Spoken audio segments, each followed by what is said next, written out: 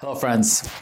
Thanks for tuning in. Today, I wanted to share with you just a little information about one of the requirements for an E-2 visa. And that requirement is the intent to depart.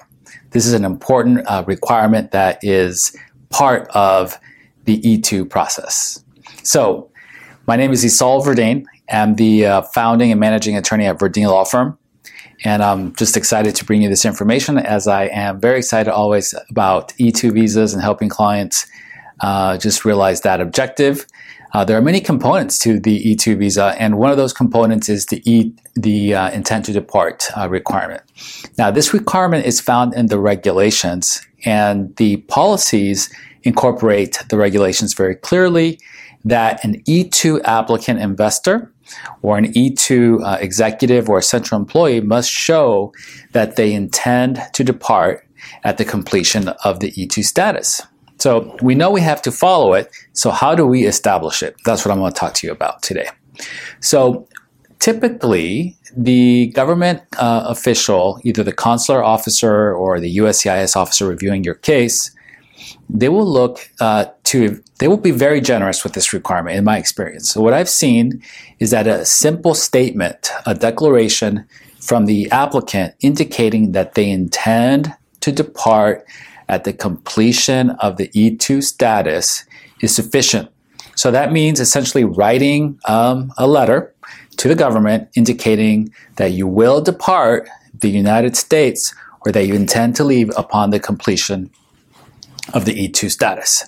So typically, clients or applicants will write a simple statement to that effect. Now, generally, that is sufficient. So at a minimum, you should submit that.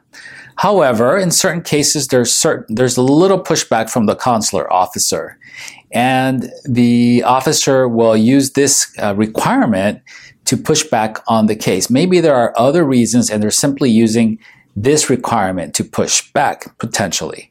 But if the applicant wants to provide additional information beyond just a statement, what they should consider submitting to support the argument or support the requirement that they will depart upon the completion of the E-2 status, they can show that they have ties to the home country. Ties simply means business property or commercial property or residential property. Some sort of tie, property tie is a great piece of evidence. In addition, you can show family ties, like relatives that live in the home country.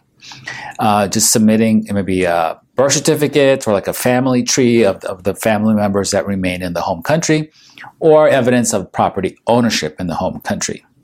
So both of those types of ties, property or family, would be great pieces of evidence to support that you intend to depart the United States upon completion of the E-2 status. Now, the policies are clear that it's not a requirement for the applicant to keep their property in the home country. So if the officer says, well, you don't own any property, or you sold all your property in your home country, well, that alone is not a reason to deny you, because the policies clearly say that the applicant can sell their property. But if you haven't sold it and you do have your property still in the home country, well, then I would submit that as evidence that you will intend to depart the U.S. upon the completion of the E-2 status.